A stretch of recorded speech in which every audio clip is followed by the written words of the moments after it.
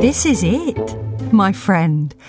The final part of Molly Whiskers and the Blue Tentacle. I've had fun telling you about the fine and furry folk of Fogsworth, but we still have to deal with some of the less than fun folk. When we parted ways last time, Molly had confronted our villain, known to most as Professor Fritz. Everything was looking pretty neat and tidy, with all the baddies in their place and the hamsters almost home and dry. But in all the commotion, they'd forgotten about a small primate with big eyes and strong little hands. There's no time to lose, so for the final time, Mark, hit the music!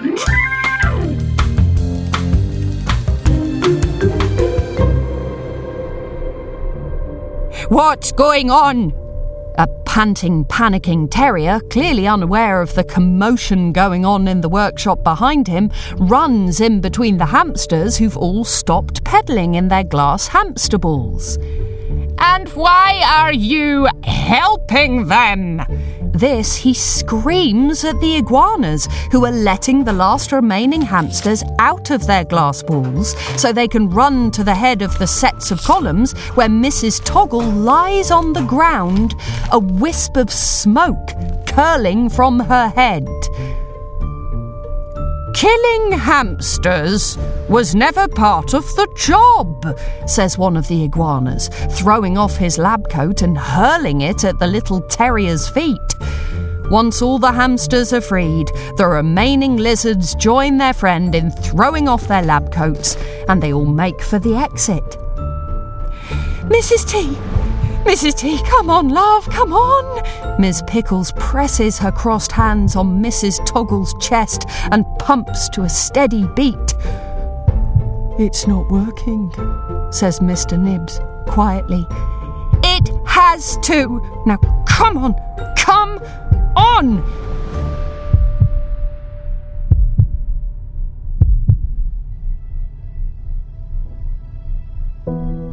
With one more push, two closed eyes blink open, and Mrs. Toggle's round face begins to regain just a little colour. Oh, thank goodness! Miss Pickles throws her arms around her friend. Gently, Miss P, you might break her, warns Mr. Nibs, but he's smiling. Everyone's smiling. Right, this changes nothing. Everyone back to your positions. But no one's interested in what the little terrier has to say. You know what? Thinks Mr. Nibs aloud. Those hamster balls are surprisingly roomy. Do you know, I was thinking exactly the same thing, adds Miss Pickles, and slowly, and from all directions, 8 hamsters approach the little dog and lift him straight up in the air.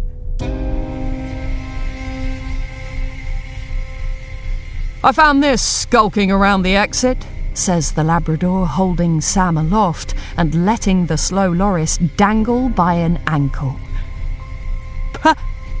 Achie, I'm... But it's all Sam can get out. Don't make any sudden movements, cautions the dog, or I'll cure his little speech impediment permanently. Don't you dare touch him, yells Patchy. What is it for, anyway? Inquires the Labrador. For all I can see, it just seems to exist only to be frightened. Listen here, you mutt, spits Molly. It's over. Your boss is tied up, the machine's broken down. What have you got left? Only the greatest invention in modern history, says a thick voice emerging from the shadows. Quite how the pug manages to remain hidden behind the much slighter Labrador will continue to be a mystery. And my chance to finally bring this town to order. If this were a different kind of story, the fox and the dogs would start cackling together. But this isn't that kind of story, and these villains don't like to waste time laughing at their own plots. "You'll never get away with this!" yaps the tiny grey terrier while shaking a quivering fist. "Sorry, chap," says Mr. Nibbs. "It's pretty hard to hear you in there. What did you say?" "I said..." But the hamsters have already turned away and ignored him. They couldn't fit him in the harness, so all the little dog can do is try and balance on the pedals inside his glass prison. "So, what do you think, Miss Pickles? Your teeth still sharp enough?" asks Mr. Nibbs. "I reckon so, and I dare say there's a few others here with a good set of fangs on them." And with that, Miss Pickles leads a small team down the centre aisle to the raised platform where they start, very carefully, to climb up the side of the large glass bowl, using the brickwork to help give their tiny fingers something to dig into. With great care, they skirt the rim of the bowl before jumping up to the thick rope connecting the bowl to the ceiling. With a hamster each taking a third of the rope, they begin to gnaw, each cutting a straight line that will meet with the other two until the rope finally snaps. It's a thick rope, so it'll take a while. "I assume you've signed a contract?" inquires Molly to the dogs. The pug cocks his head to one side. "An agreement between both parties stating that you'll be paid a certain amount or be given a certain title once you've delivered the hamsters." But she stops herself in her tracks and turns to the fox. "Oh, my word! You devious little..." she begins. "Oh, you are a clever one," coos the fox. "She's right, of course. Not only is there no contract, no paper trail whatsoever, but also my hands are entirely clean. The machine was my father's invention. I haven't actually paid for any of the equipment. Yet," cuts in the general. "Indeed," continues the fox, all but ignoring the pug entirely. "So there's nothing you can pin on me." "Except you were the one who started the machine," says Roscoe, although a little uncertainly. "Think about it," says the fox patiently. "I wasn't the one who pressed the button." Patchy thinks back to the earlier demonstration and how the fox passed the button to Sam. "Well, I suspect it won't matter too much," says Molly, inspecting her paws for dirt that isn't there, "since the hamsters are about to break your precious new toy." All eyes turn to the giant green bowl, swaying from side to side. "No!" The fox jumps up and heads towards the bowl with such speed that Roscoe doesn't have time to force him back down. However, the fox appears to have forgotten that his hands and feet are still bound, so it only takes him a few steps before he trips over his own feet and lands with a smack, followed by a very slight bounce on the concrete floor. There's an unpleasant noise, almost like a bit of his head came off, although on closer inspection, everything looks to be in one piece. In the confusion, Roscoe tackles the Labrador to the ground and pins him just long enough for the dog to drop the slow Loris, who runs to the safety of the rabbits. "Partner," Roscoe indicates with a cock of his head, and Bailey runs over to the struggling body of the Labrador. "Neither of us has any handcuffs left," Bailey reminds her partner, remembering the two guard dogs still slumped on the floor behind them. "But I've still got this," says Roscoe, brandishing the black device with the mean-looking antennae. and I suspect he knows all too well what it can do, which means he won't give us any more trouble, will he?" As if in response, the Labrador stops struggling and lets his head fall backwards with a small thud against the cold concrete of the workshop floor. "Run!" screams Mr. Nibs at the top of his lungs as he and one of the other young hamsters hauls Mrs. Toggle to her feet and run as fast as they can to the exit. They make it with only centimetres to spare before the giant bowl crashes to the floor, sending shards of glass back up into the air and green acid spattering the walls and spilling over the floor, bubbling and frothing as it meets the concrete. At the same time as the hamster shouts, "Run!" Patchy grabs Sam firmly by the wrist and flings them both in the direction of the exit. The cats follow shortly, one dragging a trussed-up fox by the scruff of the neck, the other thumping a couple of moody guard dogs in the back. Bringing up the rear is Molly, who looks back in the direction of the cut rope, now swinging wildly this way and that. Having jumped to relative safety mere seconds before, Miss Pickles and her small team now dart across work surfaces and cupboards full of equipment before swinging on light fittings and landing in the dry safety of the exit doorway. Finally, the Labrador and the pug make their way out, casting an eye back to the invention they'd worked so hard to build. They hold their paws aloft as they walk into the sunlight, where two uniformed cats arrest them.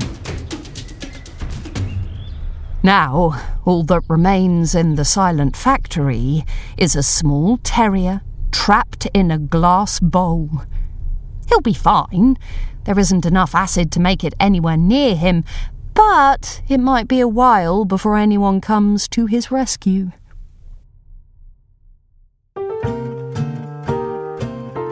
"Who's my clever boy?" "I am," says Roscoe, quietly beaming. "I'm your clever boy." He and Poe are in the Vine Leaf, one of Fogsworth's few very posh restaurants. They've just had a rather delicious meal and are finishing it off with a small glass of wine. "So, what were you able to charge Fritz with?" asks Poe.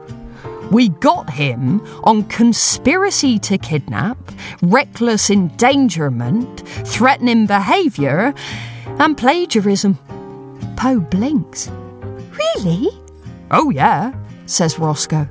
"Fogsworth police take it very seriously when someone passes off another person's work as their own." "Well," says the tall lizard, taking one of his paws and wrapping a thin green hand around it, "I'm very proud of you. Now, though," she says, finishing the last of her wine, "I think it's time you took me on a carriage ride. I'd love to see the outskirts at this time of night. I hear the stars are beautiful." "Of course." Finishing his drink, Roscoe stands and, linking his date's arm with his, walks out into the fresh evening air. And very quickly, both the cat and the lizard dart back under the canopy of the restaurant. "Maybe let's hang on until the rain clears," suggests Roscoe. "Another glass of wine?" asks Poe. "No more wine for me, thanks, love," sighs Bailey. "I'm stuffed. Let me just go and check on the little bean. Then when I come back, I'll be expecting Snuggles." Softly, she pads up the stairs to her baby's room. There, their little 3-week-old kitten sleeps soundly, its big eyes closed on the day's events, dreaming his tiny dreams. She finds her husband Joe in the kitchen, washing plates and stacking them up on the dish rack. "You know, I think I might have finally picked out a name for our little one, says Bailey, winding her arms around her husband. Oh, yes? What were you thinking? He asks. I thought Sam might be a nice name. Sam. Joe rolls the name around his mouth and then asks, Isn't that more of a dog? Bailey shoots him a look to suggest that he might be best not to speak for a bit. Then they both laugh. Sam it is, says Joe. Goodbye, Sam. Let's meet up soon, says Patchy as the carriage pulls away. They've had a nice night, he, Sam and Molly, and he hopes to see the slow Loris again. As he closes the office door behind him, he finds his boss sat at her desk arranging some scraps of paper like a jigsaw puzzle. Sit down, Patchy, says Molly, softly but firmly. After a moment, she seems to slot the final piece of the puzzle in place and looks at it, then at the rabbit, expectantly. Patchy reads the reassembled note, and the colour drains from his cheeks. Molly, But he doesn't have anything to say.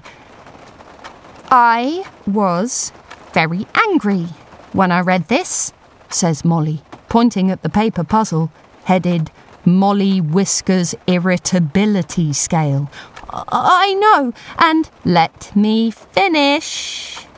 I was very upset, and a part of me is still upset, but not because of what you wrote.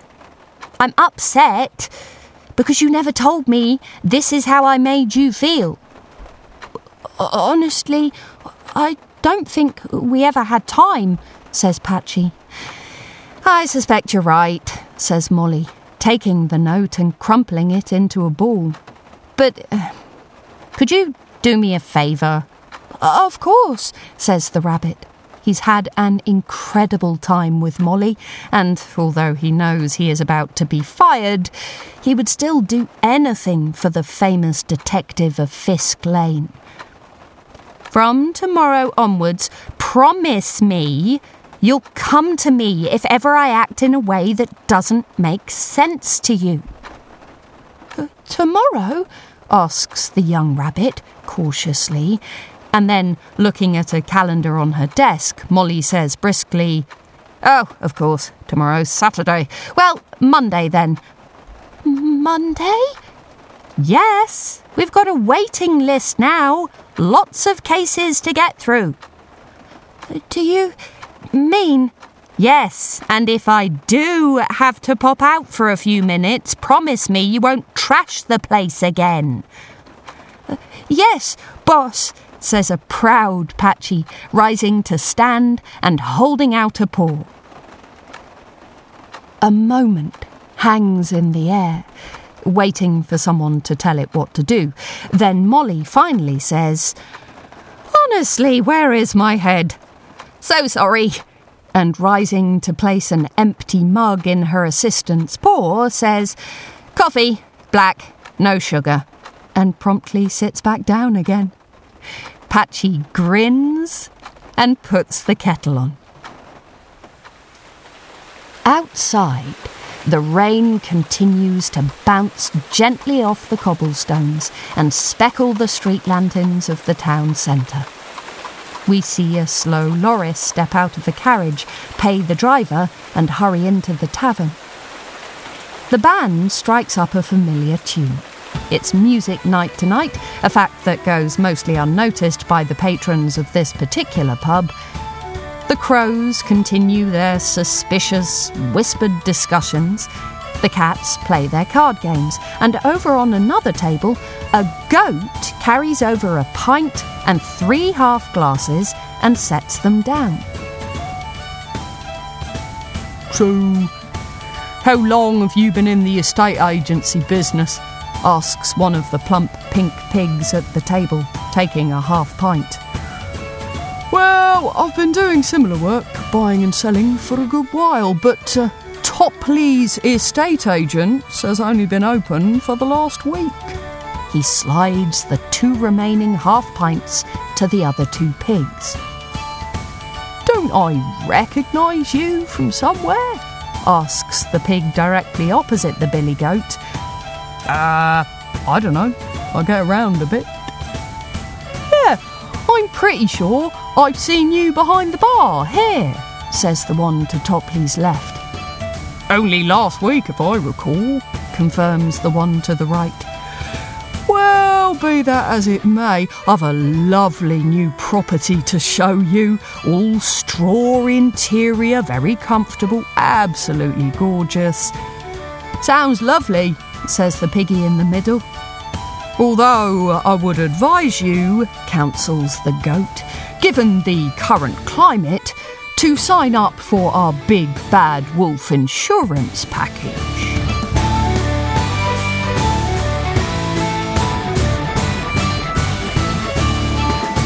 That is the end of Molly Whiskers and the Blue Tentacle. I hope you've enjoyed it and that you'll tell your friends if you have.